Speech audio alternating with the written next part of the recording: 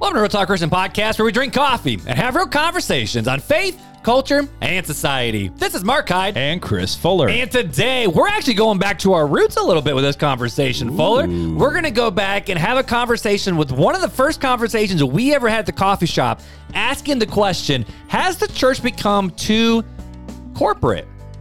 And not just corporate, but systematized. Fuller, you ready? Let's go.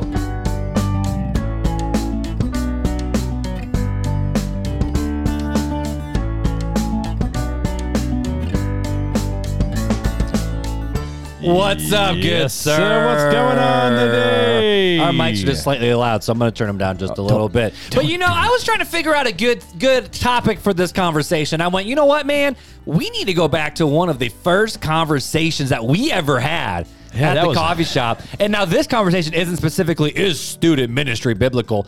But that was one of the first conversations we ever had. Yeah, it was. Like, that was one of the first. That was the first Starbucks conversation. And we talked about what's the purpose of student ministry, how should it be designed, should we even have our kids in the public schools or not? Like, what situations should we put them in? Absolutely. Because remember we talked about, we're jumping the episode really fast apparently. We talked about the idea of, as teenagers, are we launching them out to come back and talk about it, or is it boot camp where we're training? You're not ready to go out and shoot the gun yet. Right. Like, you got to learn the stuff first. Right. You got to go through boot camp and then AIT, and then we'll send you off to war. But speaking of teenagers, good Fuller, we've been having a lot of fun in the Facebook community. Now, this is a couple months since we've had these fun conversations of me and Beth also making fun of me for my young conversations of slang terms and stuff like that. But bro, I stuck up for you. You sure did. I stuck up for you after your wife said no. But because we were talking about the beige flags. I'm like, hey, I taught something new because fellas get old, and she's like, shut up and sit down. You're getting old too. And I'm like, wow. And then I was like, what did I say? Something like, no, we call it seasoned or something like that. Something like that. And so Beth had to jump on the good old Facebook group and put your boy back in his place. So and then I posted a meme with George from Seinfeld talking about how I feel when I use terms like in a handful of slang terms or whatever. So we're having a whole lot of fun with that. Yeah, and that's the one I said. I'm still waiting for fire to come back. Absolutely. Which, side note, I think it is. I think that's fire is on its way back. Which, fun fact, did you know? When is legit coming back? That's what I'm... Oh, probably when we're 40 and we should not be using any of those words. Yo, dog, that's legit, man. That's fire right there. When my skinny jeans are supposed to be, disappear, that's when that price should disappear too. But I actually didn't know that phrase of that's fire. I actually didn't know that one. What? Until I was in my early 20s. And you ready for this? Adam Taylor said it. And I said, what did you just say? He goes, I'm like, that's fire? He goes, you don't know this one? That's awesome. That's cool. I know. I think Adam's like, I don't know, maybe 6-7 years older than me. But I'm like, nah, dude, we used to say that's sick. Like, that was for us. Like, that's sick. And then it turned into, that's dope. Yeah. Yep. Dope. When people started coming up with that's dope, I was like, and then it turned into, that slaps, that claps, that's popping. Which, side note, I probably got the best compliment the other day on one of my websites because someone said, yo, man, that new church website's slapping. To the church staff who's in their 60s. And then they messaged that to me, and I'm like, you're welcome. They said it's us. You're welcome. And I think it's derogatory. Could you fix that? But so in honor of the Gen Z terms we've been just slapping around with beige flags and other things, I have here with me, guys, a list that Fuller has not seen. I'm a little worried. We are going to play a game together of how old is Fuller. What we're going to do is I'm going to read a... That joke wasn't funny. That was awesome. We're going to play how old is Fuller? How old are you, Sabrina? So I'm going to say some Gen Z terms, and I want you to tell me their definitions. Okay. Now, some of these are not really Gen Z terms because we use some of these too, but either way, I think you're going to do okay. When you told me you were going to do this, I even put in the text, I'm scared. Yes, you did. And I just laughed so hard and then walked out of the house with a bunch of kids screaming and a mess and said, sorry, Beth, have fun. Some of these I think you're going to get. This list was actually compiled last year, so it doesn't have this year's stuff in there. But here's the first word. Do you know what the word or the phrase glow up means? I've used this one a lot. Like you're going to get like primped up, like you're going to make yourself look good. Used in a sentence, man. Like I'm going to get my glow up on. No, it's more of I would use this phrase where it's like Okay, you look at someone's like junior high picture, and then now it's like, dang, you sure glue up. Like you had a glow up. Gotcha. So like you refine like a fine wine. Yes, Gotcha. it is improvement. Right. I feel you. Glow up is an improvement. Like the audio quality from episode 1 to episode now, man, we had a big glow up. We had a glow up on the podcast. We did. All right, what's that? All right, here's another one. You should know this one. Slay. Like that. That's awesome. Wake, slay, and wake, pray, and slay. Okay. What? It's to do a good job. What? Like you got. But what did you say? Wake, pray, and slay. That sounds like a drunk person. Someone take away this man's new pads. Okay, here's the next one. Bet. This is what I use all the time. Bet, dog, for real. But bet, man. What does it mean though? I don't know. Like legit. Like that's right. Like agreement. It's the Gen Z version of amen. Sure. So Fun fact. I was close. Like it's on. You got to give me a point. Like yo, you want to go to Chick-fil-A? Bet. Like that's sure. Yeah. Okay. Here's another one. And this isn't Gen Z, but vibing. You know what vibing is? Like, we just vibing. Like you chilling. We just vibing. Just like you chilling and grilling, bro. Exactly. See, chilling and grilling. What the heck is chilling and grilling? You know. Come on. Now. I know chilling. I know Netflix and chill, but I don't know chilling and grilling. You never heard chilling and grilling? No, man, bro. We just chilling and grilling, man. Is that from your No. That is a different thing. Did you get the munchies? Okay. This one I don't even know. Stan. I hate this word. STAN. Stan. No idea. This word is synonymous with supporting something. Okay, this is a fun one. Sus. Like sus. Like suspect. Like what most Gen Z people are nowadays. No, I'm just kidding. I'm sorry. Don't be. No, it's like suspicious. Don't be suspicious. I know what it is. Facts. Facts like truth. Yep. Okay. I don't know if you know this one. Simp. SIMP. Like you be simping? Simp. What is? Yeah. That's how you would use it. I've heard it used, but I don't know what it means. All right. Here's a good definition. Right. All right. Your boy's supposed to be hanging out. You're supposed to be hanging out with me, and then all of a sudden you ditch me for the girl. You simping. Don't be simping, bro. Okay. Don't be simping. I got you. So you're ditching. Yes. Yes. So in the actual definition of the word, it is a term for someone who admires another person, usually used in a derogatory way to imply someone is paying weird amount of attention to another person. Oh. Don't be simping. Oh, so like a stalker. No, it's more like gaslighting your friends into hanging out with you. That's more so what it is. All right. But okay, that slaps. Like that's cool. Like that's awesome. I don't know. How about this one? It means it's really good. Like Okay, there's something like it's banging. Like that's not just banging. I got you. It slaps. Like there's slaps, and then there's a whole level of tiers. Another one. Okay, we're getting close to the end. Understood the assignment. Like man, he understood the assignment. He knew what he was supposed to do. I understood the assignment. He did what he was supposed to do. I understood the assignment. Cap, like that's like no lie or no cap is no lie. It's like truth. Yeah, look at you. I learned some. Ready? T. What's the T? Like what's the T, homie? What's the scoop? Yeah. Man, some of these Gen Z's like, what's the scoop? Yeah. What's the scoop? Like scoop of ice cream. You ain't heard of the political scoop? It's what's like the T? Ready for this one? L. Like, yo, that's an L. That's a lie? Nope. I don't know. Okay. Yo, outfit, and that's a big L. Like, it's legit. Loser. What, you call my outfit a loser? Look I'm just saying. Talking. Look who's talking. We matching today. Like you got like gray shorts with a black stripe, a blue hoodie, and a yellow shirt. Oh shoot, with some baby puke on it. Man, you be. Look at, I got some baby puke on this hoodie. That's a big L right there. Oh, speaking of big yikes. Big yikes, like oops, like oh man, that's a big mistake. I don't know. Yep. Okay. You know those ones. You know what basic is. I've introduced you to basic. Sure. I introduced you to ghosting. Yep. What about main character vibes? Like they're giving off some mad main character vibes. The problem is the everyone star of the show. They're the front runner kind of thing. Yeah. So on the podcast, you got main character vibes, and I got that dorky sidekick. You know do. What I'm saying? Yeah, you do. Oh man, not me. But the problem is most Gen Zers think they're the main character when in reality they need to sit down, shut up, and get a job. Like that's really what it comes down to. So, my bad. I'm like instead of mortgages. Instead of the main character, I'm like the guy like taking out the trash in the kitchen in the background that nobody even ever sees. You're like, there was a guy in the trash taking out the trash in the background. And I didn't even see that, and it's like then you rewind it, you look, you go, oh, there he is. And he's wearing a monkey suit. That's me. That's you. I'm the dorky friend. I am the dorky friend. You're the Joey from Friends.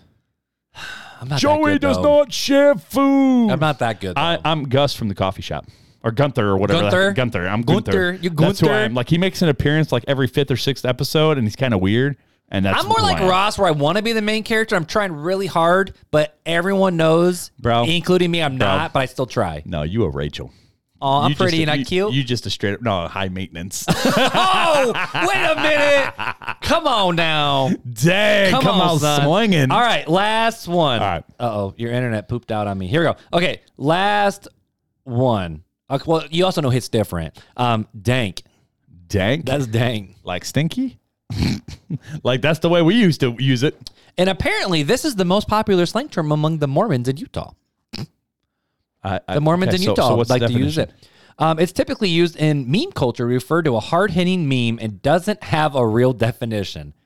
Like we used to, okay, so if someone said, man, that's So dang. people are saying words that don't even have, like, first of all, Pretty much my whole vocabulary. All these words are words that are not in the Webster dictionary. So Oh, they're probably there now. No. That's the Urban Dictionary. That's true. Not the Webster's That's dictionary. Okay, they're not real words. They're just made up words for culture that will come and go. But if someone says that dang, like So, man, like- man so, you like- dang. What so- did that used to mean?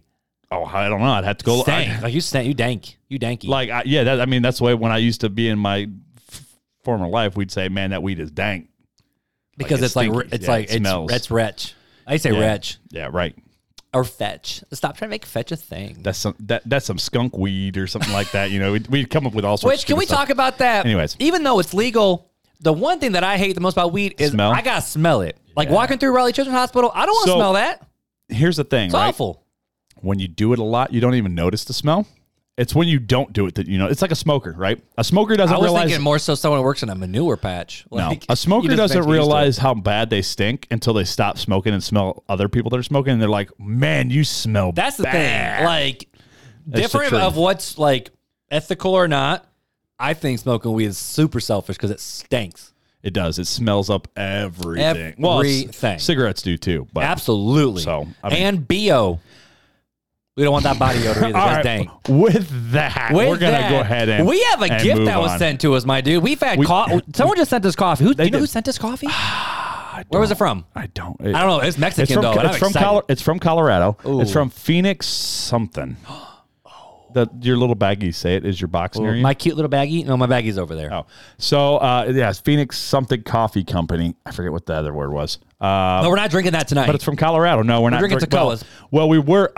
You are drinking. I was You drinking. chugged. I finished my coffee before we came down, so I'm drinking the classic. I keep looking at the screen though because Not we have something sponsored. new on our camera that is kind of out of focus if you're on YouTube. So I'm going to bring it back a little Yeah, bit. yeah. Ooh, if you are on that's YouTube nice. right now, I'm gonna post. It's probably already posted like months ago on Instagram.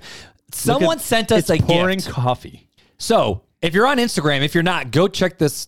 Go check this mug out. All right. So I literally feel- a mug. I feel like the artist is saying that RTC fills their cup. Basically. So, but it is a 3D printed RTC logo at the top, and it literally has the effect of coffee Pouring from RTC into a cup. Or it's like, you know, when Siphoning Thanos up. snapped his fingers and things started just being sucked away. It looks like it's being sucked up into the RTC See, logo. no, because it starts small and goes big. But is that a 3D printed mug or is that an actual mug? I don't know, but I'm scared. No, it's 3D printed. I can see the lines in it. Can you? Okay. That's awesome. That is so cool. Anyways, we're really excited about it. So I don't remember who sent that to us. We're being terrible with who sends those things, but it's awesome. It's Someone cool. just messaged me and I opened up their message. Dang it. Anyways, so while you're looking that up, I'm going to go ahead. Michael sent it to us. Michael? That's right. I'm like, I knew. I'm like, it's Michael. It's Michael. And then I had a brain fart. Michael who? Michael Jordan. Michael Kelbeck. Oh, okay. Or Kelbach. Thank you, I'm not sure how to Michael. spell it. So, We dude, appreciate that. this is freaking awesome. So, we have had a lot of fun gifts given to us. Coffee is always our favorite. Yes. But this one is up there with also our most favorite. That is pretty. My favorite gift I've gotten so far of this podcast is a wife. But and y'all can't beat that. I'm sorry. Y'all can't beat that no matter how hard y'all try. But this 3D printed RTC logo It's in a pretty coffee awesome. mug with the rippling We like coffee coming gifts. up is freaking dope. I think it's going down though. I don't know. Who's going down But for we like real? gifts. We like the things, and this is going to be here to stay. I think. love it. It's pretty cool. Anyways, Pretty dope, huh? So I'm gonna read. No cap, boss. Okay, I'm going to go ahead and read the review. Someone take away this man's sound machine. Just going to rewind. I'm going to move this so I don't hit it and break it because I'm really sounds nervous. good. All right. So this one comes from JDZ94. JDZ. Amazing podcast. Mark and Fuller deliver on the title of the podcast. Real talk and conversations on topics the church is often afraid of addressing. A wonderful balance of scripture, honest opinions, vulnerability, and of course, fun facts with Fuller. Wonderful podcast. Well, thank you, JDZ. We appreciate you as always. If you have left a review and you have not received a swag bag. Swag bag.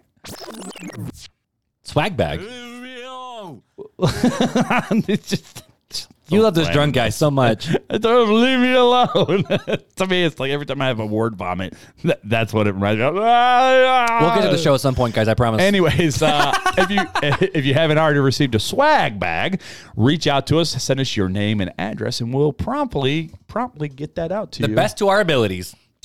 Usually I put it in, and it's really Janelle that takes care of all of it. Top of the and she's game. usually, if we put it, so she checks it on Monday. She's on top and of it goes out that week. So if it comes on Tuesday, Wednesday, Thursday, Friday, Saturday, Sunday, she'll see it that following Monday. And sometime during that week when she's out and about, she will take it and drop it off. I love it. If it comes on Monday, Ooh. you have to wait till the following Monday before she sees it, and then.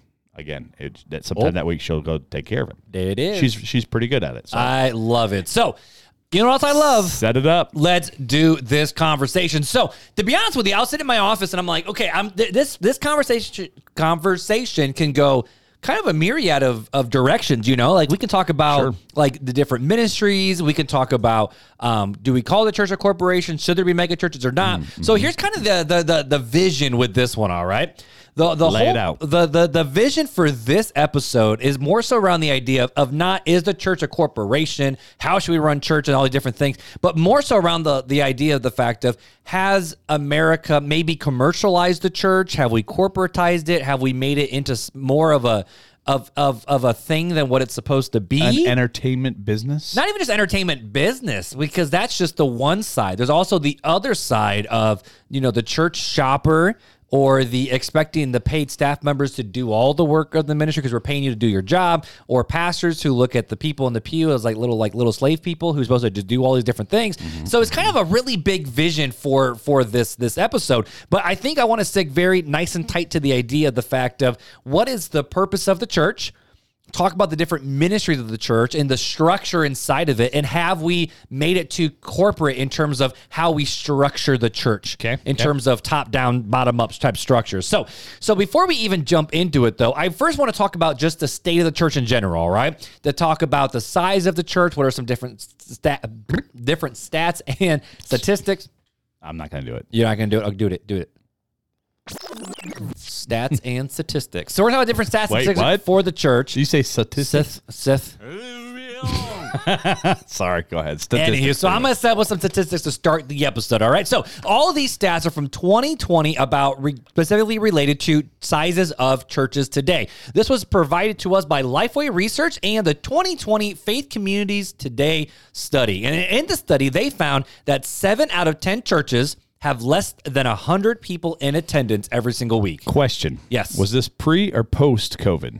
Pre-COVID. This is pre-COVID. All right. And so this is just straight up like average, not COVID related at all. So 7 out of 10 churches have less than 100 people in attendance. In fact, I think the average church size is even less than that, like 75% and less, I think is really what it is. So like the average size church, I think in America is between 65 and 75.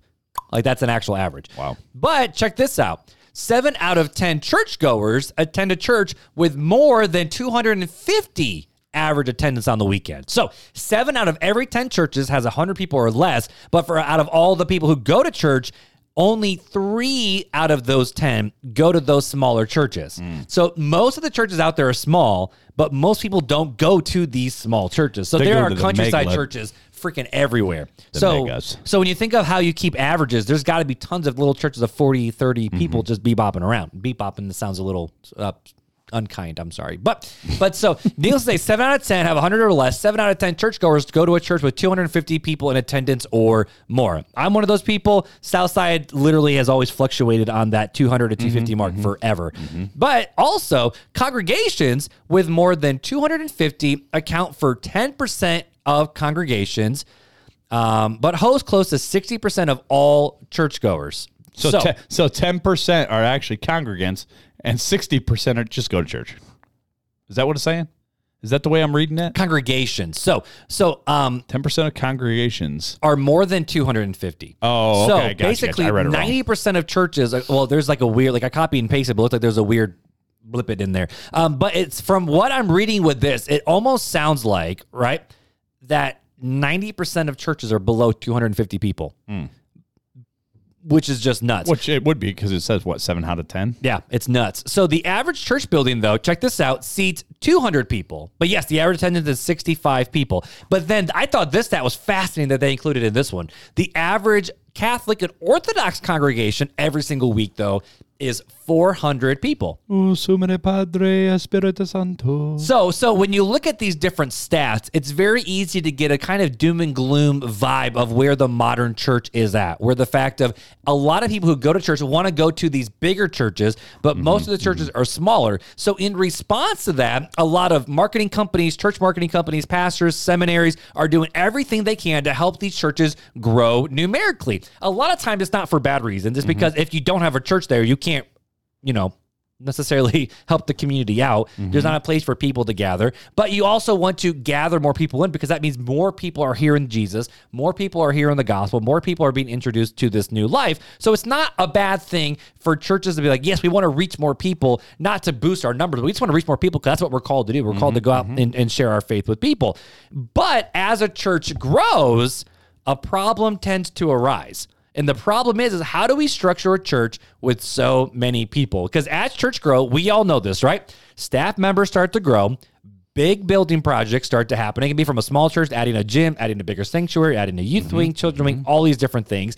Different ministries are formed inside of each of these churches to cater to each one of these different ministry brackets. Technology continually improves to the point where the fact of so much of tech is used to pull off these services. And if you don't have tech, you can't even have a worship service anymore. And then to keep up with everything, the church has to systematize the entire beast to keep it running and operating smoothly. And soon the church has become a machine full of workers, policies and procedures, ministries happening, next step programs, and so much more. And my big question is this is the way it's supposed to be? Or is this a curse of not just in America, but I would say the Western world where we have the freedom of religion to operate however we want, where we don't have to fear persecution. We don't have to fear, trying to keep the main thing because that's literally all we can do. But instead, so many churches now have budgets that are ridiculously huge. They're growing like crazy. They're bringing more staff members in. We're siloing off all these ministries so that way every group has their own tiny little ministry, and then there's little ministries inside of those little different ministries. And is that the way church is supposed to be? Is a systematized, corporatized machine, or is it destined for something more? Is there something in the middle? So that's kind of where I want the conversation to go tonight. So I have a bunch of different questions here that, yes, we need to talk about, but we don't have to talk about all these questions. It's just some good questions. Are we going to talk about them right now, or do you want to talk about them later? I'm going to tee them up, and then we're going to just knock them down. Line them up and knock them down. Okay, like dominoes. Basically. Let's go. So the first question that we have to ask is, what's the purpose of the church? All right. So the first purpose, let me back this up. We first have to ask, what is the purpose of the church? And then we should ask the question of, okay, so in the Bible, because we have to go back to what the Bible says, is there such a thing as structuring the church body at all?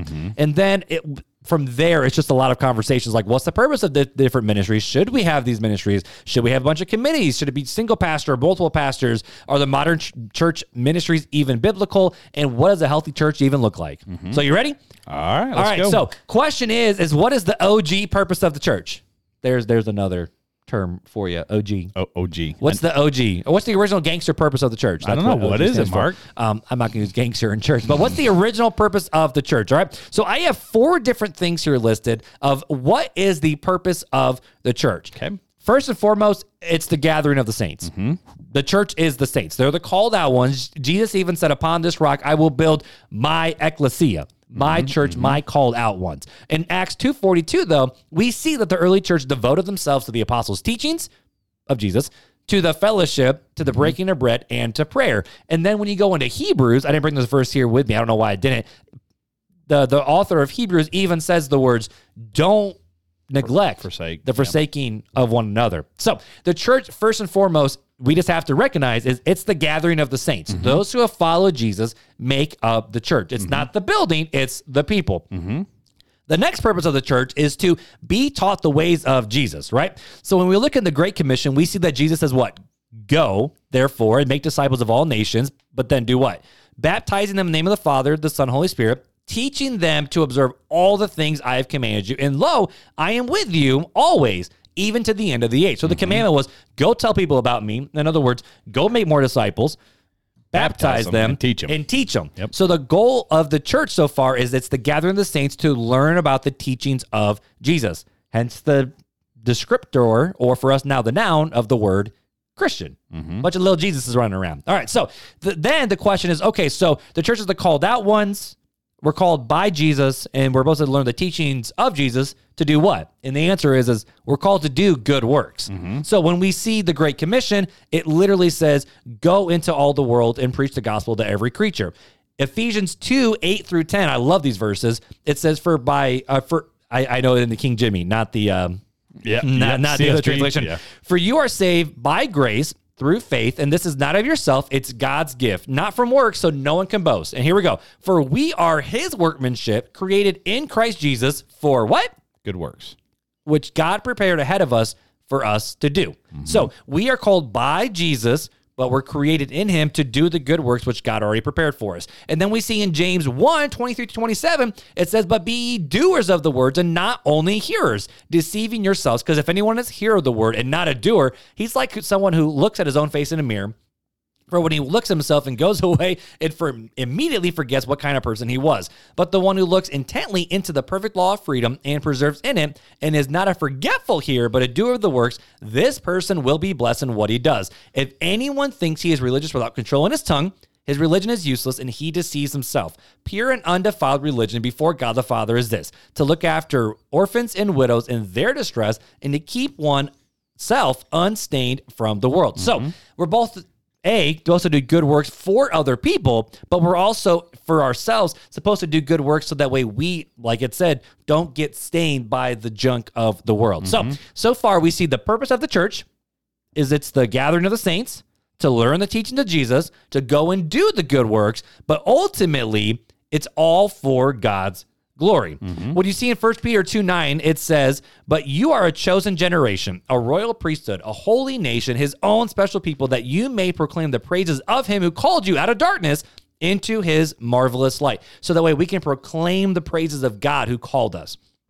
Ephesians 1:11-12, it says, in him we also have received an inheritance, because we were predestined according to the plan of the one who works out everything in agreement with the purpose of his will, so that we who already put our hope in Christ might bring praise to God's glory. So far, when we see all these different things, the purpose of the church is to come together to learn the teaching of Jesus, to encourage one another, to do good works to the glory of God the Father. But we also can't forget that we're also sent out into the world so that way other people can come to know God as well. We see that in the Great Commission. We see the early church spreading and sharing their faith with everybody. But the interesting thing, though, is the Bible never really says, go out into the world and show them the Romans road. It just says, go and make disciples. So as we're going, we're supposed to introduce people to the ways of Jesus. And the question is how do we introduce people to the ways of Jesus? A, we talk about it. But B, which I know we used to talk about this verse a lot coming out of the Beatitudes with Matthew 5:13-16, where it says, you are the salt of the earth, but if the salt should lose its taste, how can it be made salty? It is no longer good for anything but can be thrown out and trampled under people's feet. You are the light of the world. A city situated on a hill cannot be hidden. No one lights a lamp and puts it under a basket, but rather on a lampstand, and it gives light for all who are in the house. In the same way, let your light shine before others, so that way they may see your good works and give glory to your Father in heaven. So when we kind of wrap up what the early purpose of the church is, it's really to learn more about Jesus' teachings, to love one another, to do good works, proclaim God's glory. And then in doing such, people are going to see that and hopefully be drawn to it as well and praise God in the meantime. And you see the church doing that through a lot of different parts of history, down to the point of when the Romans would just throw babies on the streets, the Christians would bring them in and raise them as their own. You see hospitals being built because Christians were taking care of those who were less fortunate. We see schools and education being built. I mean, heck, even Sunday school was designed as a way to teach kids how to do basic life things like brush their teeth, button their shirt, do stuff like this, basic life skills. And then it also turned into, hey, we're going to teach you how to read. We're going to teach you how to write. We're going to teach you how to do these basic life skills things. And then as it grew, yes, we're going to teach you about Jesus as well. And so we see the church living up to this purpose for so much in all the course of history. But the question becomes is, that was a very organic movement way back in the day, right? And so when we see the early church being formed and being created and literally kind of coming into itself, though, you see in Acts 2, right after the day of Pentecost, what was that, 3,000 souls?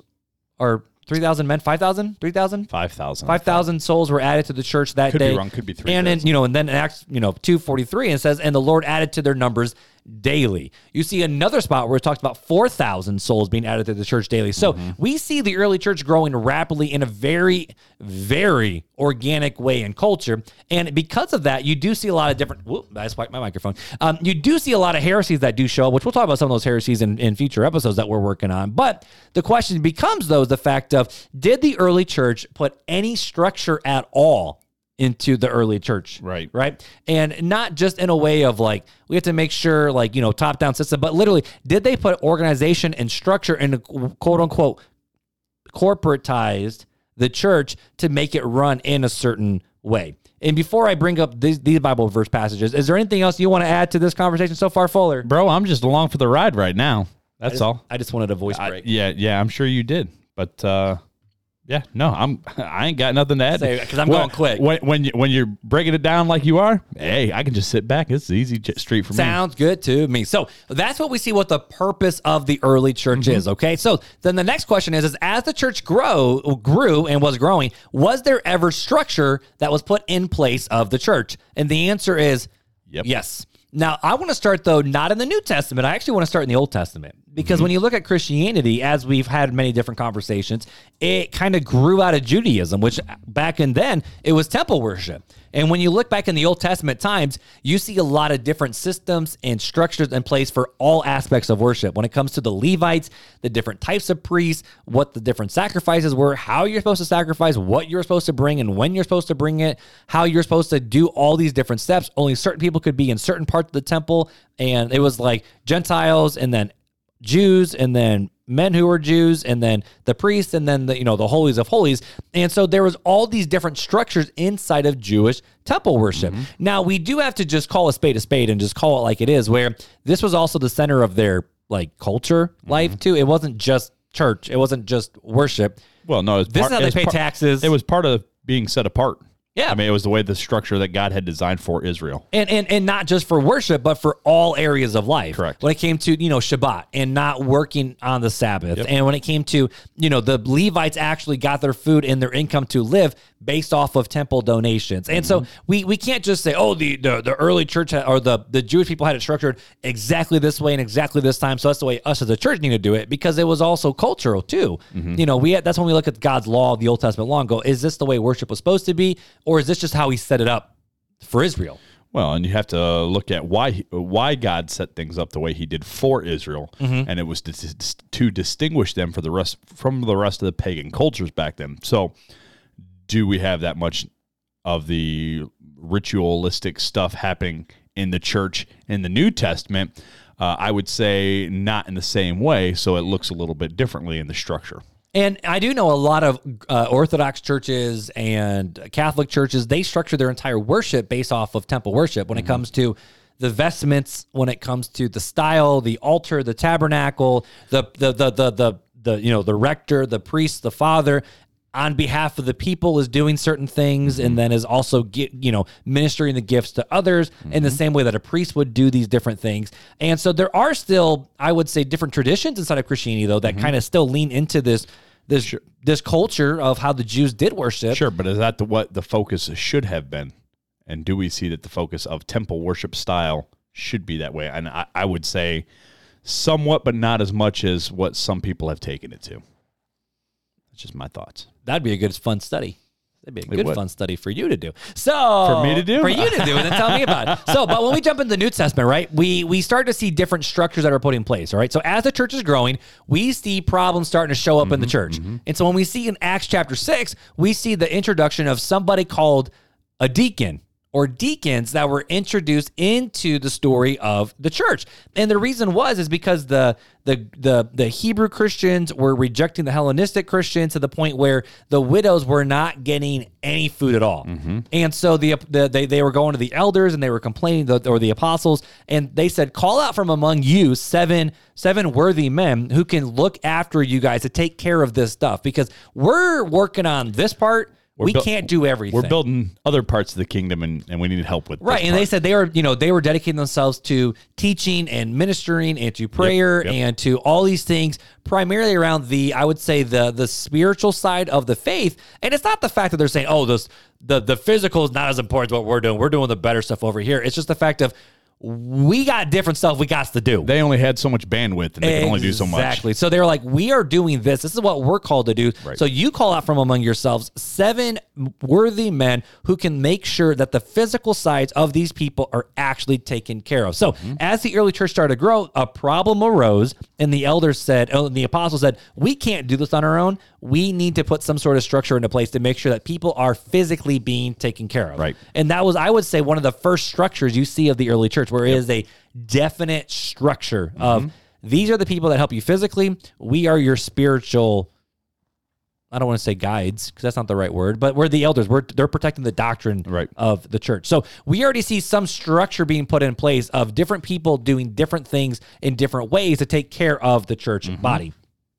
Another thing that we see, though, is the council at Jerusalem, right? And so it wasn't like a big council like the Council of Nicaea or the Council of Constantinople, where they brought in hundreds and hundreds of Christians from all over God's green earth. They weren't that big yet. No. And so in Jerusalem, it was the elders, which we talked about what is an elder in different episodes of the podcast. So go to the website and search it, and you can find those episodes. But we see the elders and the apostles coming together to talk about 2 very specific questions that was a problem in the early church. Because again, problems started to arise regarding doctrines and what they were supposed to be teaching versus not. And it was about Jew versus Gentile. Again, it goes back to Jew versus Gentile, which is the same issue with the food. And the 2 questions that they were asking and they had to figure out was number 1, do Gentiles first have to become physical Jews before they can become a Christian? In other words, can they, get circumcised? Like, do they have to become circumcised and become a physical Jew to be part of the kingdom? Pause. Can we just, again, I know we've said it a few times. How much that would suck? But just how much it would suck for Abraham. Okay, and I'm just throwing that out there. Now we can continue on. So, but the question is, and they understood of Christianity is an outpouring of Judaism. It's a growth from that. So to become a Christian, do you have to physically become a Jew? Which after this, we see Paul writing in Romans of, he is a true Jew who was one inwardly. And so Paul leans into that after this decision was made. But the second question was, do the Gentiles have to observe the Mosaic law after they become a Christian? So not just do they have to physically become a physical Jew and make it their physical identity, do they also have to follow all the things that are found in the Mosaic law, which James gives a really funny answer of, we don't want to give them that burden. We can't even follow it. Right. So, why would we make them follow it if they're not commanded to do it? We're doing it. It's freaking hard enough, so let's not do it. Right. And so, right here in the church, the reason why I bring this up is they were having doctrinal disputes, and so all of a sudden, they have to add some I would say, committees to figure out what do we actually believe, how are we going to answer these questions, and then how are you going to worship out of it? So we already see different splinter groups already happening inside the church where, yes, there are Jews, you continue to be a Jew. Yes, you're a Gentile, continue to be a Gentile, but both follow Jesus. Remain as you are. So is that different ministries of the church where instead of the teens, the students, we got them Jews and we got them Gentiles. Right. DJs or DGs? Like dem Jews or dem Gentiles? Dem Gentiles? I'm going to stop trying to be cool. I think we need a failure button. Like Mark screwed. Finish him. So we see deacons being brought in because there was a need that needed to be met. We see the council stepping up because there were questions that needed to be answered. We also see, though, in 1 Corinthians 14, that there was a whole lot of crazy crap happening up in the Corinthian church, which 1 Corinthians is just a whole lot of crap going on. But the Apostle Paul talked specifically about the worship service where he says everything needs to be done in decency and in order, specifically talking about prophecy, speaking in tongues. I talk about women being silent in the church. We're not talking about that conversation here on this episode. So, we're just going to skirt past it and keep going. But the Apostle Paul was saying, no, in the actual worship service, there needs to be some structure that needs to be done. There needs to be very streamlined orders of how we do it because we want it to make sense. We want people to be able to understand what's going on, and we don't want to look like a bunch of wackadoos. So let's actually have some structure in our worship service here, so that way it's respectable, it's decent, and everything is in order. And then when we see, as the New Testament continues to, as we read through it in 1 Timothy and Titus, we see the responsibilities of an elder and what they're supposed to do. We see the responsibilities and requirements of a deacon and furthering what they are supposed to do as well. And so that's kind of the main aspects we see of actual church life, because a lot of New Testament is doctrinal stuff. Now, 1 Corinthians has just a lot of crap the Apostle Paul is dealing with.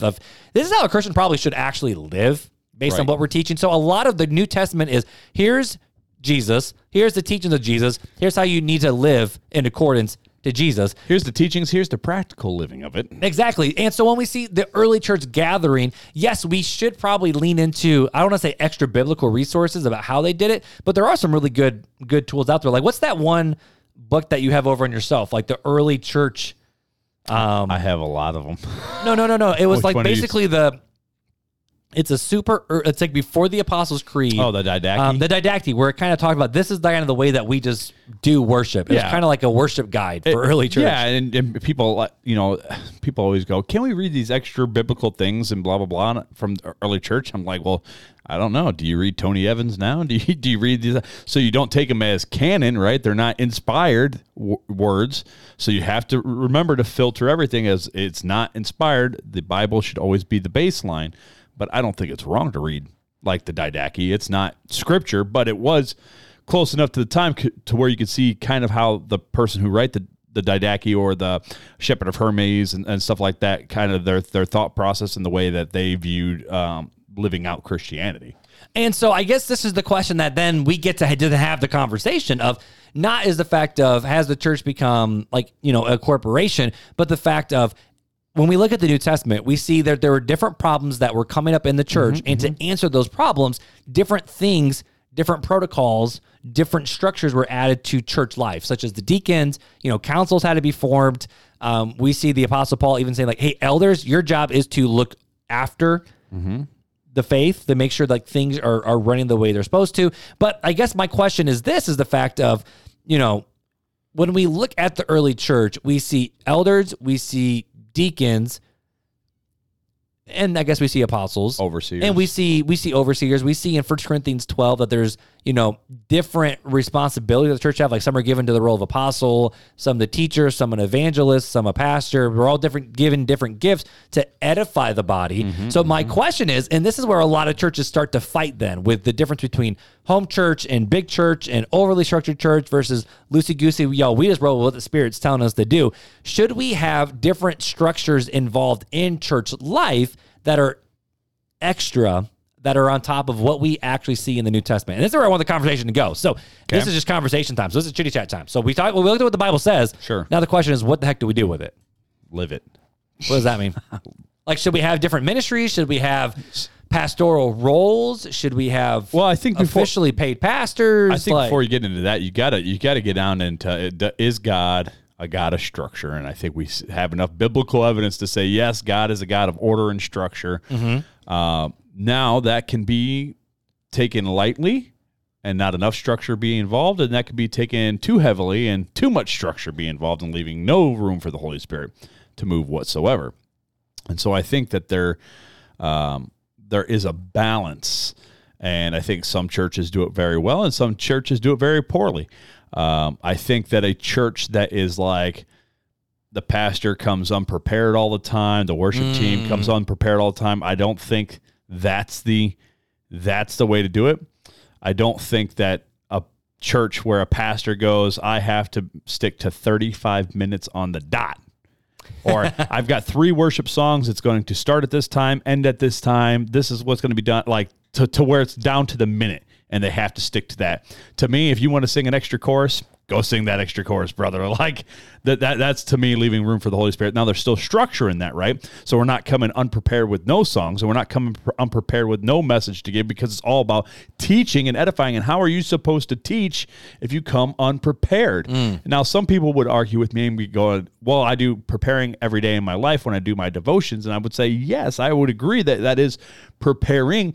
But even on this show, we come with notes. Right? We have a certain topic that we want to talk about, and God takes and moves it to where he wants it to go, but there's still a guideline for us to fall back to, in my opinion, and I think that that's a proper structure, right? There's a line, if you're doing those daily devotions in that prayer, God's going to probably put something on your heart, and you'll be able to speak to this more than me as a former pastor, but God puts stuff on your heart to where then you can bring and study for and bring those notes. And now, again, that's still leading the Holy Spirit through that conversation, because you don't have your entire sermon typed out to where you're just reading your sermon word for word.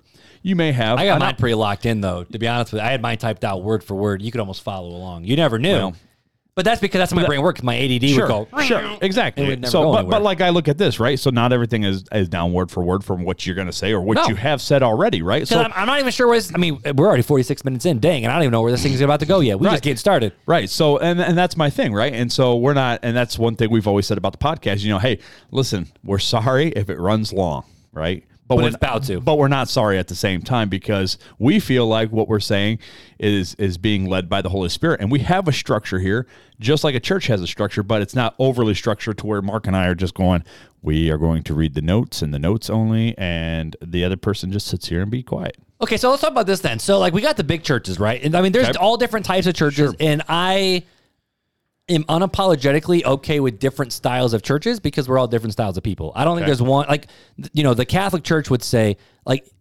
and they systematize the snot out of that thing in a good way of, it doesn't matter what parish you go to, it's going to be the same readings, it's the same church calendar, it's all these different things. And it was such a way because the Catholics said, we want to protect the doctrine of the Catholic Church, which we would say, You done messed up, boo boo, because there's some bad doctrine. Doctrine of the Bible. There's some stuff we might have a little chitty chat about. We've had a lot of those chitty chat moments. A lot of those chitty chats, but they would say, you know, especially when you look at the history of the Catholic Church of why they put these systems and structures into place, it was to make sure that the people all across the world were getting the same information. So it wasn't like this guy was going rogue over here, this guy's going rogue over there. Sure. Now, all Catholics have the homily, which every priest does a different homily, but it's always the same New Testament readings, Old Testament readings, the different church calendar dates, all these different things, because we are one church. So we all want to be on the same page and learning the same things and reading the same things, because our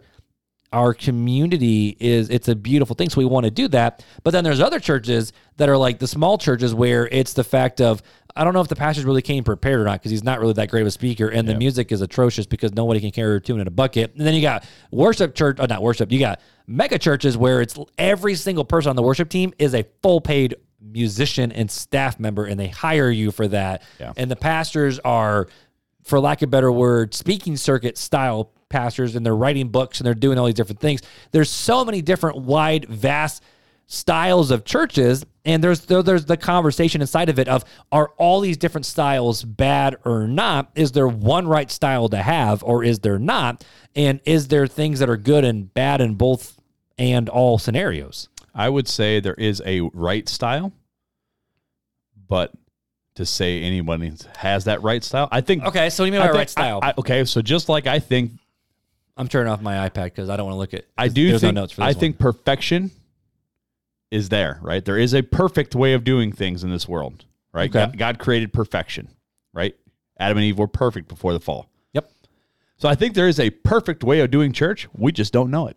We're fallen creatures, so we never understand what that perfect structure is intended to look like. And I think God gave us a snapshot with some of the Old Testament stuff and some of the stuff in the early church, maybe some snippets and snapshots of it, but I don't think we will ever fully understand what a perfect church service, gathering of believers. So can we ever say that church does church wrong? Like, okay, like I think of like Elevation, right? Sure. Elevation, their music be bumping. They write their own songs. They only sing their own songs, but every other church sings their songs too. I don't think... And it's big bad bumping music. I think it's the intentionality behind what the big churches do. Right? Okay. And I don't think... all we're looking at is the fruit, right? As Christians, we judge each other by the fruit, right? And what does the fruit look like? Does it look like those paid worship pastors? Does their lives look like what they're presenting on the stage, or are they being hypocrites? Are they having secret lives? I think... And some do because the fame, I mean, there's sadly documentaries all over the place where the fame has gotten people. But there's other people who the fame hopefully haven't gotten. But pastors, the fame, but... So you look at those people and you see that, and then you look at the people in the congregation, and I can't tell you how many times I've talked to people that go to mega churches, and me myself, I've been able to fly through a couple mega churches where you can go in and go out and nobody know you're there. Mm-hmm. Not one person ever know your name, no matter how long you go there. And so it's a good place to hide if you want to check the box of going to church. But can't you do that with a small church too? People at least know your name, but you can fake it for 50 minutes on a Sunday. Sure, you can, but people are going to notice more, and they're going to be like, "Hey, I want to get together with you." And then you're going to dodge, and they're going to be like, "I don't know about this person," Whereas it's a little bit easier to do, I would say, in the bigger church. And I'm not saying I'm 100% against big churches. I'm not saying that. What I'm saying is it's easier to hide in bigger churches. Okay. It's easier to get too big of a head in bigger churches as far as worship leaders, paid staff, pastors. It's easy to get lost in that fame and become untouchable because you're like, so there's just a lot of caution flags, I would say. Okay. Not necessarily red flags, but there's caution flags that I would say, ooh. So are there also, I guess this is my question, because I know some churches in this community that are unapologetically, I'm going to say this from my point of view. Sure. Don't care about evangelism more than they do about discipleship. Because I've heard some pastors say, my job is to teach these people. And if they go out and bring people in, that's cool. But that's not what our church is about. Well, I think but you can do the opposite too. A church, and there's some in this community that are too much focused on going out and not taking care of the people within. Mm-hmm. So what happens if you're too focused on going out? You're going for depth. You're not going for you're going for numbers, not going for. So what's going to happen is people are going to come in and quantity over quality. They're never going to grow, and eventually they're probably going to fade away. But is that and this is my question: is that the purpose of the church? Well, because the church is the gathering of the saints to teach the teaching of Jesus. For gathering, to be taught in the ways of Jesus, for uplifting, to do good works. How are you supposed to learn all that stuff? To how are you supposed to learn for God's glory? How are you supposed to be the light that shines before men? If you aren't growing in your own spiritual life. So how are you supposed to do these things? So if you're focused on the outward of go, go, go, go all the time, but you're not also focusing, I think that this is the reason why you have shepherds and you have evangelists, right? You have the pastor and you have evangelists. So there's different people for different roles. And I think the person that is the pastor is supposed to tenderly care for those within. That's his focus. He shouldn't be focused on, and nor does he most of the time have the opportunity to constantly focus on the outward stuff, right? But he should be focused on the inward stuff. And he's training up those people, and out of those people are being trained up to be the go-outers, to go and gather and bring in and go and gather and bring in. And they're not being able to, because they're constantly going and gathering, they're not always having the time to foster that discipleship, right? Right. But that's what the pastor inside the church is doing. So it's kind of a tag team. It's not one better than the other, but they're tag teaming it together and being able to grow spiritually mature Christians that then help expand and go out. And then, and so if they're doing that correctly, there's always that question of, if a church is doing its job, should it ever be as small as 40 people? So I don't see. And I'm not hating on the churches of 40 people because I attended one for years. So I don't see anywhere. I was gonna say I don't see anywhere where size matters in Scripture. Right. I think that 40 people can be good. I think non-growth could be seasons. Mm-hmm. I think declining numbers could be seasons. I don't pretend to know what's going on. I put my trust in God. he's going to weed and he's going to seed, basically. And that's up to him, right? My job is to go and water and plant the seed, and he's going to give the growth if there's there. I leave that up to him. There's those that I've been in churches where it's been 10 people. It's been 10 people for a long time. You house church, bro. But them, you house church, bro. Well, no, it's just not even that. Not even the house church, but just like actual. Yeah, gathering. There's a church up in Niles I know about right now that's got 15 people, and it's been that way for 10 years. But let me tell you what, the spiritual lives of those 15 people are awesome, right? Every last one of them is dedicated, and their spiritual fruit shows. Right? They're not a dying church, in my opinion. They're just, God has them where they're at. Again, numbers doesn't mean anything. It's the quality of within that means something, whether a church is thriving or dying, in my opinion. If you got 1,000 people, but every one of them is only an inch, it's like 1,000 wide, but only an inch deep, it means nothing. But if you have one that you're discipling inside that church, and it is the best relationship, fruit out the wazoo, you're a winner, brother. You are a winner as a spiritual mentor. Yeah, you can go out and continue to be rejected. Christ never said go out and make disciples, saying, well, everybody that you go and witness to is going to come in, or that your numbers are going to greatly increase. It may not be you. You may just be the seed planter. You may never be the harvester, ever. You might just be always planting seeds and never get to see the fruit of your labor. But Paul, Jesus does say that the fields are ready for harvest, though, sure, too. 100%. But does that make you a harvester? You don't know that. Right, because, Paul said, I watered, and Paul watered, and Apollos... No, was it Paul planted and Apollos watered? So, but here's the thing, right? So you may have a church of 10 people, right? And you and your people are constantly going out and planting seeds, and you guys may never see the growth. But then those people that they planted and that they've gone out and talked to, hey, they're wanting to get plugged in now. So maybe they go plug it. Maybe your church isn't their style, right? Maybe they don't want to read the King James. They want to read the CSB. I don't know. Whatever the reason. And sometimes when people are trying to find a church, that's why these quote unquote secret churches are generally larger. Sure, but because people can't come in as explorers. But I know of a couple that they went to New Life, right? And New Life just wasn't a fit for them. Does that mean New Life is bad? No, it doesn't mean it just wasn't a fit for them. And so then they checked out another church, and it wasn't a fit for them. And then they came to Southside, and they think it might be a fit, but it may not be. It may not be where God has them. Does that make any of those churches bad? No. So numbers mean nothing. Sometimes it is that personality, the connections that get made. There's a number of things that could increase or decrease numbers. So what if you have a church where half the church is made up of the hides? Literally. Half the church is made up of the hides. The hides move. We is a mega church. Well, you lost a bunch of numbers, but say you moved because of a medical reason for Lennox. Maybe you guys had to move to Indy, right? And you had to leave this church that you were made up half the church. Does that make the church bad? No, it's just God has to move you somewhere else for what he's got going on in your life at that point. So I don't think numbers should ever play into whether we as Christians look as a church as thriving or dying. No, and I agree, but I also don't want to just say numbers are irrelevant either, because every number is a soul too, Sure, but what should our focus should never be numbers, I guess, is what I'm saying. If our focus is numbers, we've already missed it, right? We've already missed it because now we're just focusing on the numbers. We've no longer focused on the person and helping them to become the best follower of Christ that we can help them do.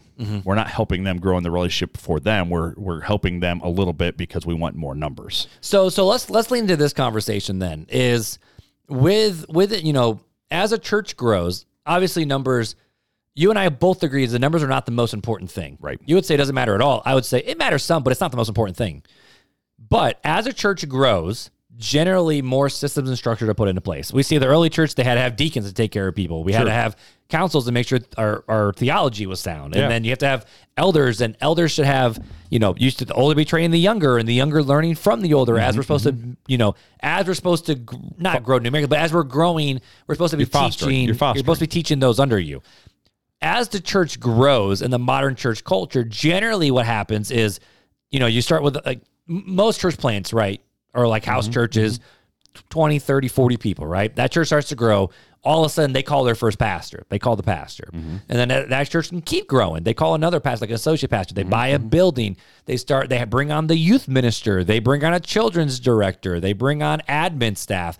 And all of a sudden, we have set up a, sorry, I got a frog in my throat. We have set up a, for lack of a better word, corporate style structure to make sure certain ministries are happening. Because when you see in the business world, there's different ceilings in the business world that you have to go to pass different growth numbers. Like for me, my personal business, I don't want it to be a massive agency. So therefore, I will not do certain things to make it that agency. But there's other people who want to grow an agency. That's totally cool. But to do that, you have to let go of certain things and then hire different people. And all of a sudden, you almost have a bishop style thing where you got top dog, CEO, owner running the joint. Then you got managers, then assistant managers, and then just your common employee. But then the idea is the fact of as you grow in the growth chart, you can go higher in this corporation. And, with churches, it kind of is like you got lead pastor or elders or whoever your leaders are. And then you have all these support staff ministries of either associate pastors or directors or whoever.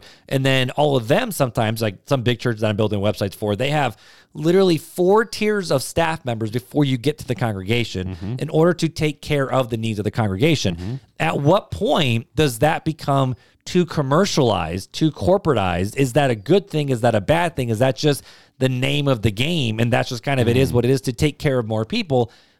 Or is that not an organic growth like what we're supposed to have with the original purpose of the church? That's where this conversation can get fun. Yeah. So to me, I mean, my opinion, so I'll just speak. No, but I want it. Let's go. I'll speak it for those. We're going to fight. No, I'm kidding. So for me, I would say corporate style church. I'm trying to be careful of how I word this. Corporate style church does not have the same benefits or the same internal growth as it could. Okay. I think you have many challenges in a corporate gathering, corporate size gathering. Okay. Church. Where you're delegating a lot. So as a pastor, you have to let go of control, right? You have to let go of control of content, I guess, is more than anything. So you mean like doctrinal teachers, content, okay. Right? Well, you also have to let go of other things too, because there's a ceiling of 250, there's a ceiling of 500, 1,000 for different. So you lose that aspect as a leader, to where you can't oversee as well, and you could potentially create blind spots within the church structure. I think, and you could do this in small churches too. It depends on those you have around you, surround yourself with, and put in charge of different things. I mean, Southside could have that, depending, and we only have 4 elders, and a pastor. So you could get those. Well, it's technically, but 3 elders and 2 pastors. You could have one dude meeting with a group of 4 other men. So, it depends on weird crap. Yeah, definitely. And so it depends on the intentionality of the main pastor and those under him.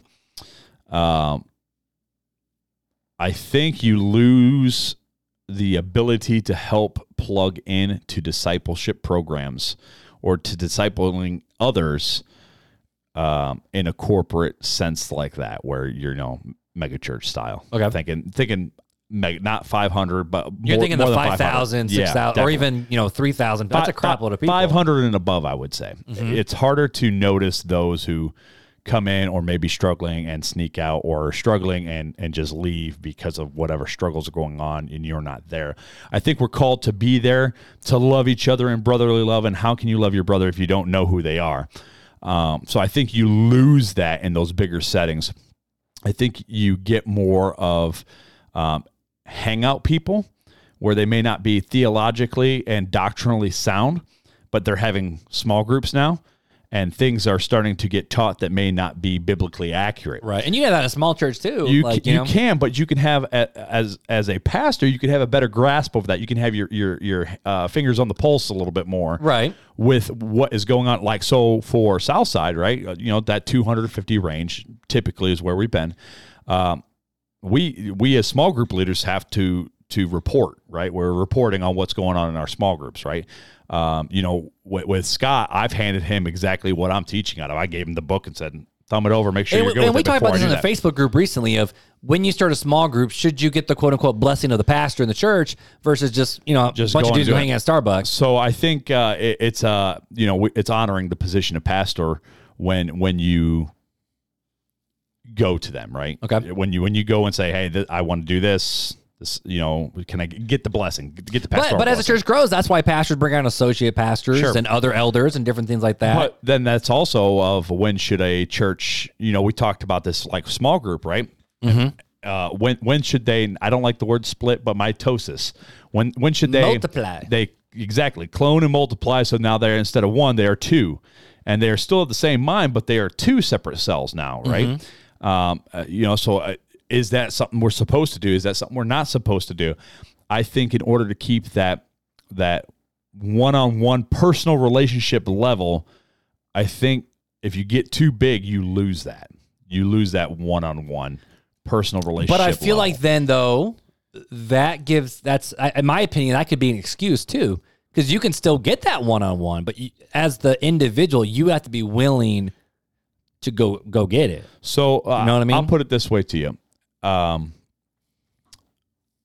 Had you not reached out to Janelle and I when we first came to Southside, we probably would have never gotten involved with a small group, probably never stayed at Southside.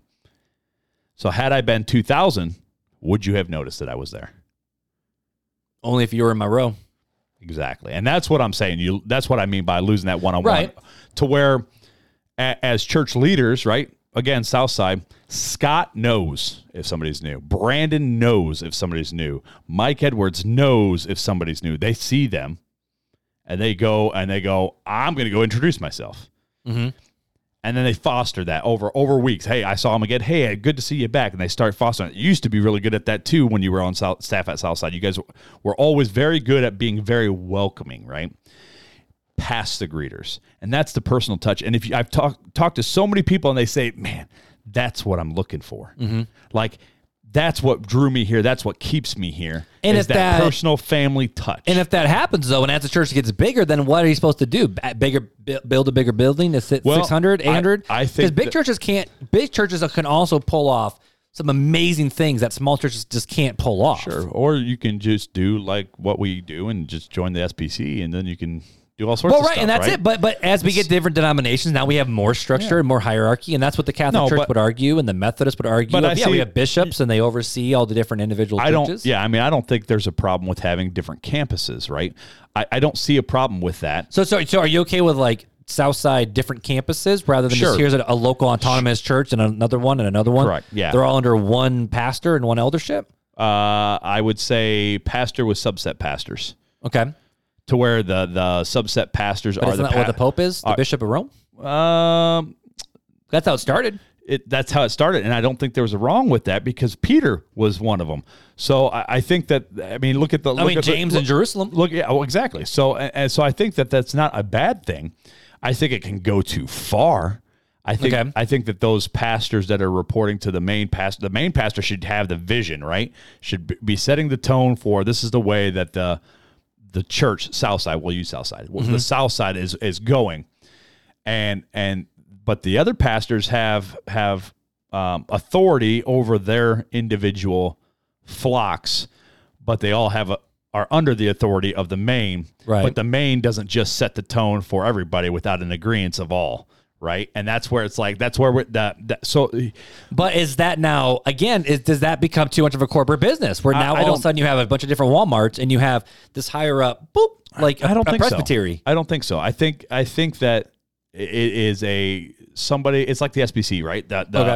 Those on the, SBC though, but SBC though, it's all local autonomous churches that say, yes, this is what we believe. And the purpose of it is for missions. But they all come together and they agree. This is the tone of the SBC. Right. Like they just voted about what, with these churches that were removed from fellowship from the SBC because of women pastors. Well, they just talked about even how do we handle going forward with AI.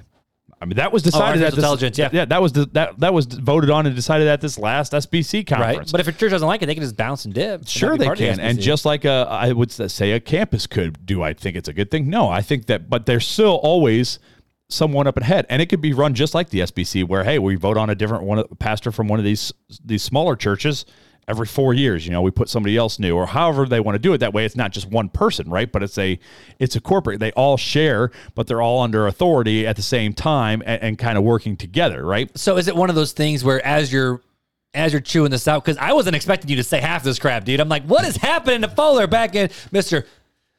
Home church is the best church. Well, so here's my thing. I'm being sarcastic. I'm being sarcastic. So I guess I'm a little gun shy on saying, everybody should be autonomous, because that's one of my biggest things with house church, right? Mm-hmm. There's no accountability. There's zero accountability. It's all autonomy and zero accountability. And no person is a pastor most of the time in the house churches I've been in. There's never been an elected pastor or an overseer. It's all been, we are all on equal levels and we all share, and there's no vision forward. There's nothing. It's all, we're autonomous, right? We all make the decisions and everybody's together, but there's also a lot of fighting. And I've seen a lot of destruction come from the groups of house churches that have been in that way. Well, there's no leadership. Everybody's kind of, there are leaders in there, but nobody is the leader that is leading the direction and the doctrinal and the checking. They don't have to preach or teach every Sunday, but they're checking against everything, and there's no accountability outside of that group. So that group could be very, very, what's the word I'm looking for? Cliquish? No, not cliquish. They could not be following the correct truths. There's a word for it, but I'm not thinking of it right now. Heretics? Well, they could be following heresies and stuff like that and be blinded by it and not even notice it. But because there's none of that back and forth with others, or that accountability with somebody over them or brothers amongst them, they would never see it. It's a blind spot to them. So what I'm hearing you say is the accountability between the different churches is actually a good thing. Yes. But now this is where it gets hard with today's culture of, you have the Wesleyan movement, you have the Methodists, you got the Baptists, Southern Baptists, Independent Fundamental, we're the only ones going to Heaven Baptist Church, American Baptist Church. Yeah, sure. I mean, there's GARB, General Assembly of Regular Baptist Churches. There's Christian Missionary Alliance. There's Missionary Church Movement. There's Lutheran, First English, Nazarene.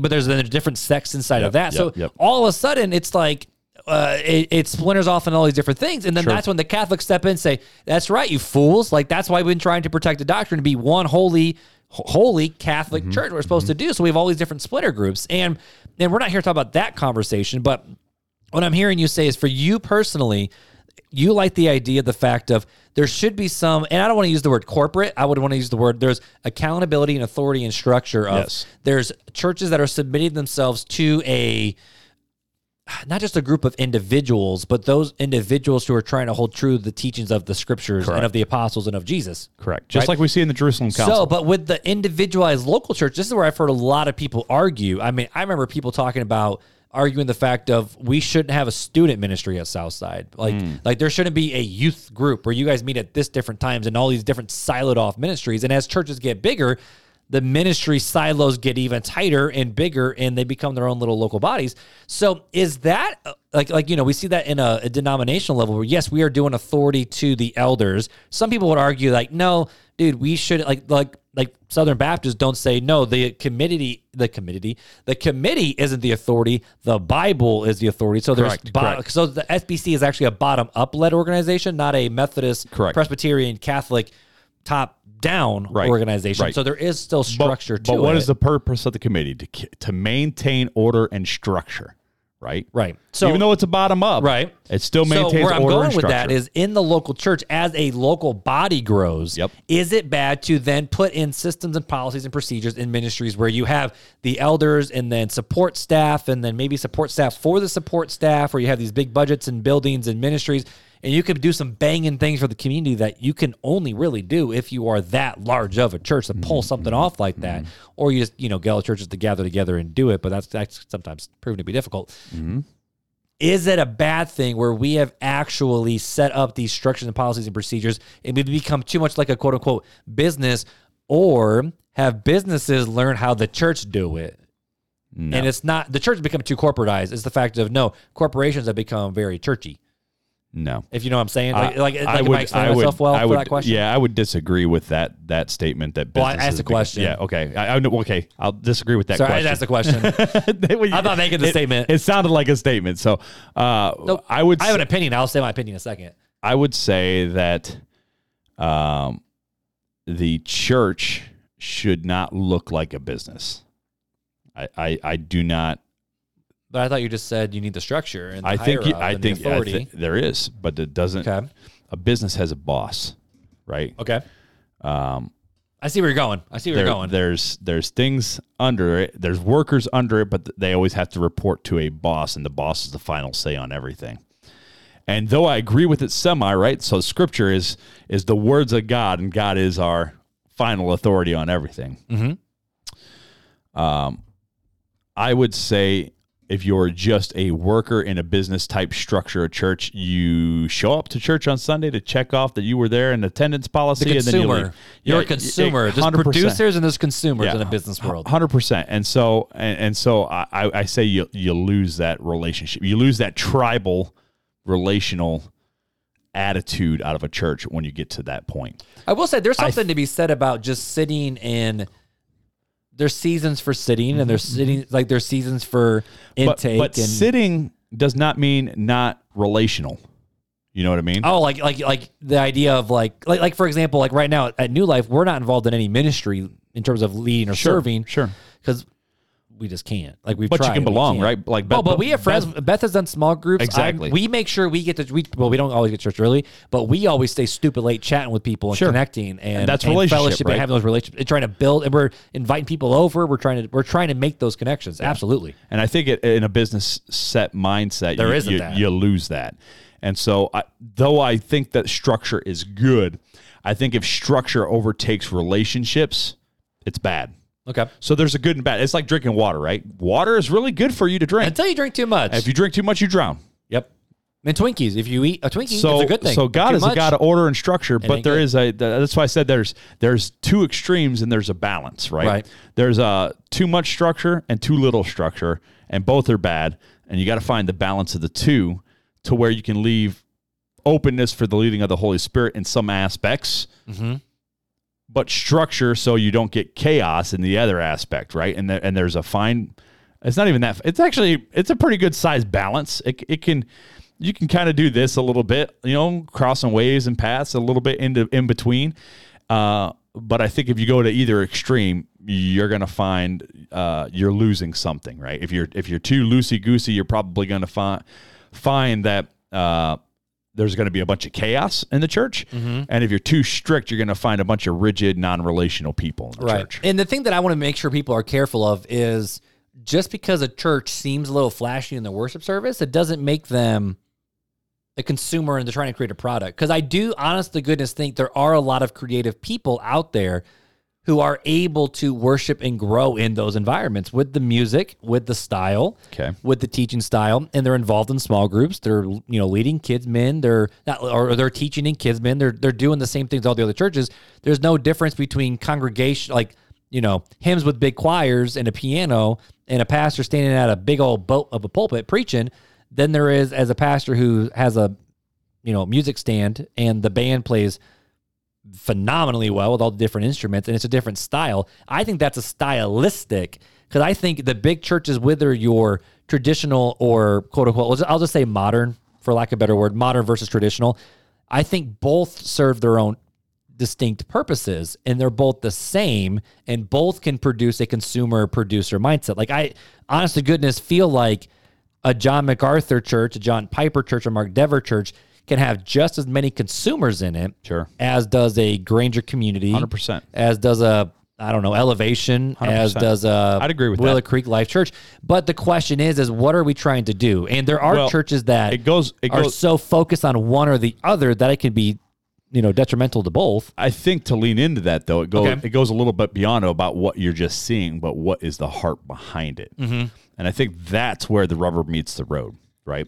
So if you're doing it because you're just wanting to worship, be relevant, because Granger has no problem dropping secular songs in every single worship set. Again, they'll do it every time. And we're not just beating up on Granger. That's just our context that we know. The last time I went, they dropped "Hello from the Other Side" by Adele. And I'm sitting here going, I've heard him do Imagine Dragons, NF, but that's my the thing. Beatles. So how does this? So Life Church at the movies, they do this whole at the movie series where they talk about all these different movies and they pull gospel principles out of it, and they do a lot of really unique, cool, creative things. But what purpose of what's the purpose of the church? What's the purpose of the gathering of the body? It's for the uplifting, edification, and glorifying God, right? So here's, I guess, because I don't want to go too long because we're getting close to the hour and a half mark. So I guess here's my 2 questions to end the show. So this is just straight up conversation. This ain't teaching.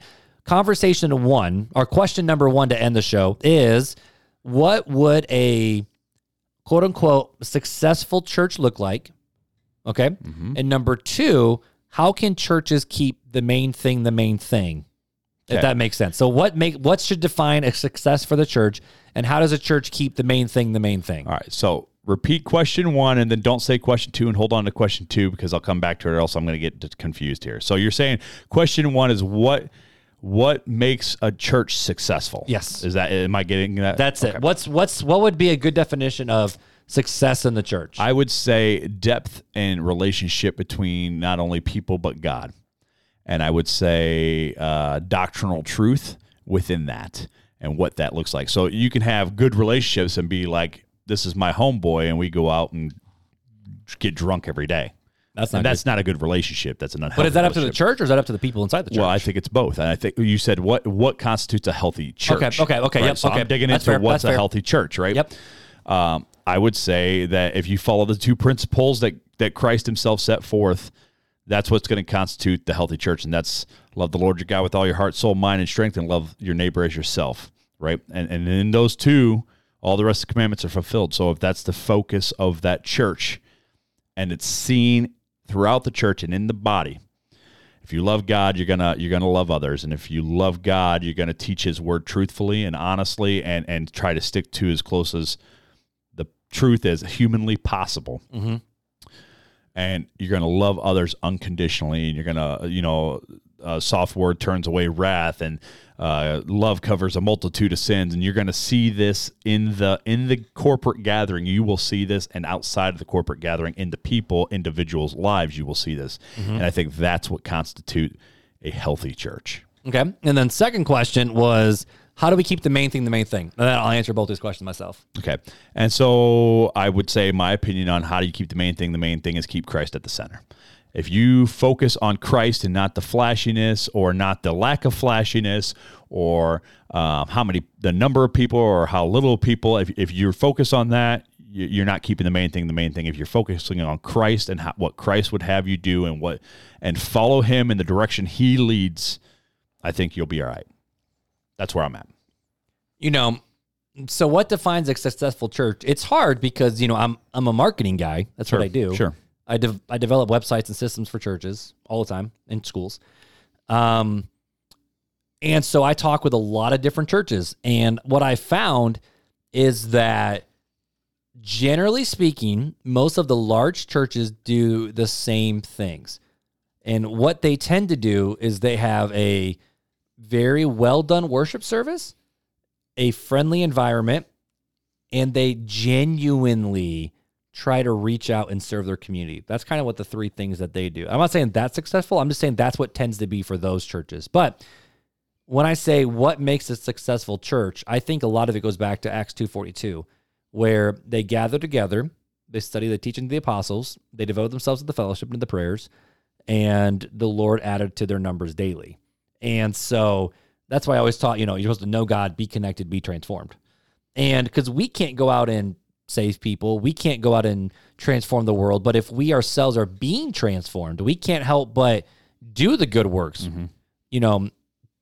If someone has an unbridled tongue, their religion is dead. If you're not taking care of those who can't take care of themselves, your faith is useless, is what it says. And so when you say what's a successful church, I don't think you can say they got a banging worship service, they can't carry you in the bucket. They got an amazing pastor who can speak amazing. Their pastor ain't so great because there's different gifts and different abilities. Mm-hmm, mm-hmm. But a successful church, and I'm kind of chewing this out because I don't even have notes for this either. Sure.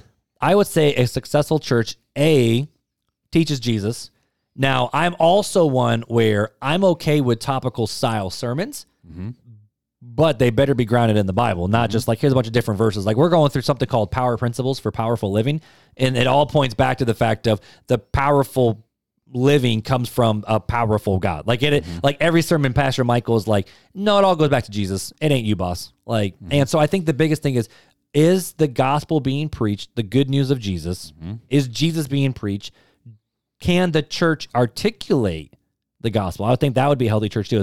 Is the gospel being preached? Can the church articulate the gospel? And is the church serving one another? Now, I do think that there's a lot of different churches that have different ministries and different styles and whatever, and I think that's fine, because I do think the fact of a deacon was set up because the church was screwing up. There was a need, and so the disciples said, here's how you're going to fill that need. As a church, we can say, okay, we have this need. Here's how we're going to fill this need. We're going to do a food pantry. Here's this need. Oh, we're going to run a children's program. We're going to run a young adult ministry. We're going to run a this. We're going to have a this. And not have ministries for sake of ministries, but it's because it's solving a purpose, because they're trying to take care of a need. They're trying to take care of a need in order to do what? Love their neighbor as themselves, and to take care of their people. So if Jesus is being preached, their people can also articulate the gospel, and they are taking care of one another. I don't care how that looks like. That is a successful church to me, because the church is the gathering of the called out ones. So again, study the teachings of the faith, to proclaim God's name, to do good works, and ultimately, hopefully, be a light that's shining on a hill. And that's why I talk about, a small church. Are they even impacting anything if they're not a city, like a light on a hill, and showing their light? But they can do that personally. They can do that corporately. They can do that in so many different ways. So that's why I didn't say that was one reason of a successful church, is the whole community knows who they are. But I do think it's a fair question that churches need to ask is, if our church was to disappear right now, would our community even notice? I think that's a fair question to ask. Like, if Southside have just poofed, would the community be hurt by the fact that the Christians are not in that? But would the church? Would Southside poof? Because what is the church? The church is the people gathering together. So Southside is just a name, right, of that gathering, right? So it's impossible for the church to poof, because each individual person is a member of the church. But church in itself is a corporate, worldwide, brothers and sisters. We are the church. We are just a subset of the church. So the church will never poof. Southside, the name Southside may poof. But would that neighborhood be hurt because that local gathering of believers moved and went somewhere else? I don't know. I can't speculate on that. What I'm saying is that, being the light on the hill, the church is the people. So Southside goes, no, I don't think it'd be greatly noticed from a name standpoint, but I think it'd be greatly noticed if all the people from Southside left the community. And that's what I'm saying. And that's more so what I'm saying. Big or small, I don't think it matters. But if we have to call it what it is, that church is there on that corner for a reason. And so I think if a church leaves and the community is like, oh, whatever, we didn't need them anyways, I don't think that church was doing its job loving its neighbors around in their community. That's my opinion. Yeah, that's my opinion on that one. That's good speculation, but there's no proof behind it, right? In my opinion. But you would hope that the church is stepping up and doing things, 100%. Taking care of one another. Well, again, that's why I said successful is loving your neighbor as yourself. Who's your neighbor? Yes. Exactly. Yes. Pretty much everybody. So, that's... I would agree in that aspect, right? So last question is, then how does the church keep the main thing the main thing?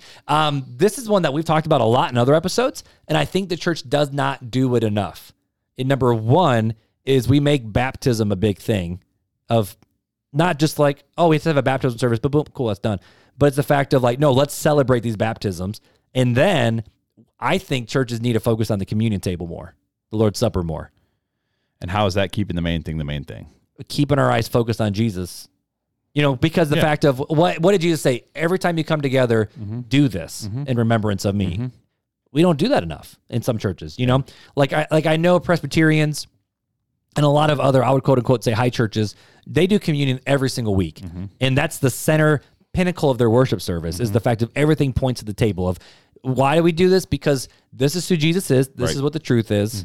And we need to remember what Jesus did and that Jesus is coming back. And it's a reminder. It's kind of like, when the Israelites crossed over the Jordan, they put up the Stones. 12 stones. And that wasn't supposed to be some weird sacrificial altar of like, hey, look what hey, look what this does. This thing gives us the power. But in reality, what does it do? It's remember, here's what God did. So therefore, let's go do it. Let's get after it. And so communion and baptism do those things, and we get to celebrate. That's why I love Advent, by the way. The Advent. Oh, dude, absolutely. I love Advent season. But for Easter season and for all these different things. So how do we keep the main things? The main thing is the fact that we keep Jesus at the center of our worship. And I think communion just helps us do that. So that's my opinion. Yeah, I mean, I think there's a lot of, I think children's worship, Sunday school, all these programs help us keep Christ at the center. So I would agree with you. And I like it because every time we do communion, the kids ask the questions of why are we doing this? Now, I mean, there might be churches where they can't do it, and that's fine too. And so, I mean, just keep Christ the main thing in whatever way you can. Yeah, absolutely. So did we really give you guys answers to this episode or not? I don't know.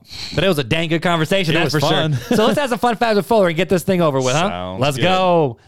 Time for Fun Facts with Fuller.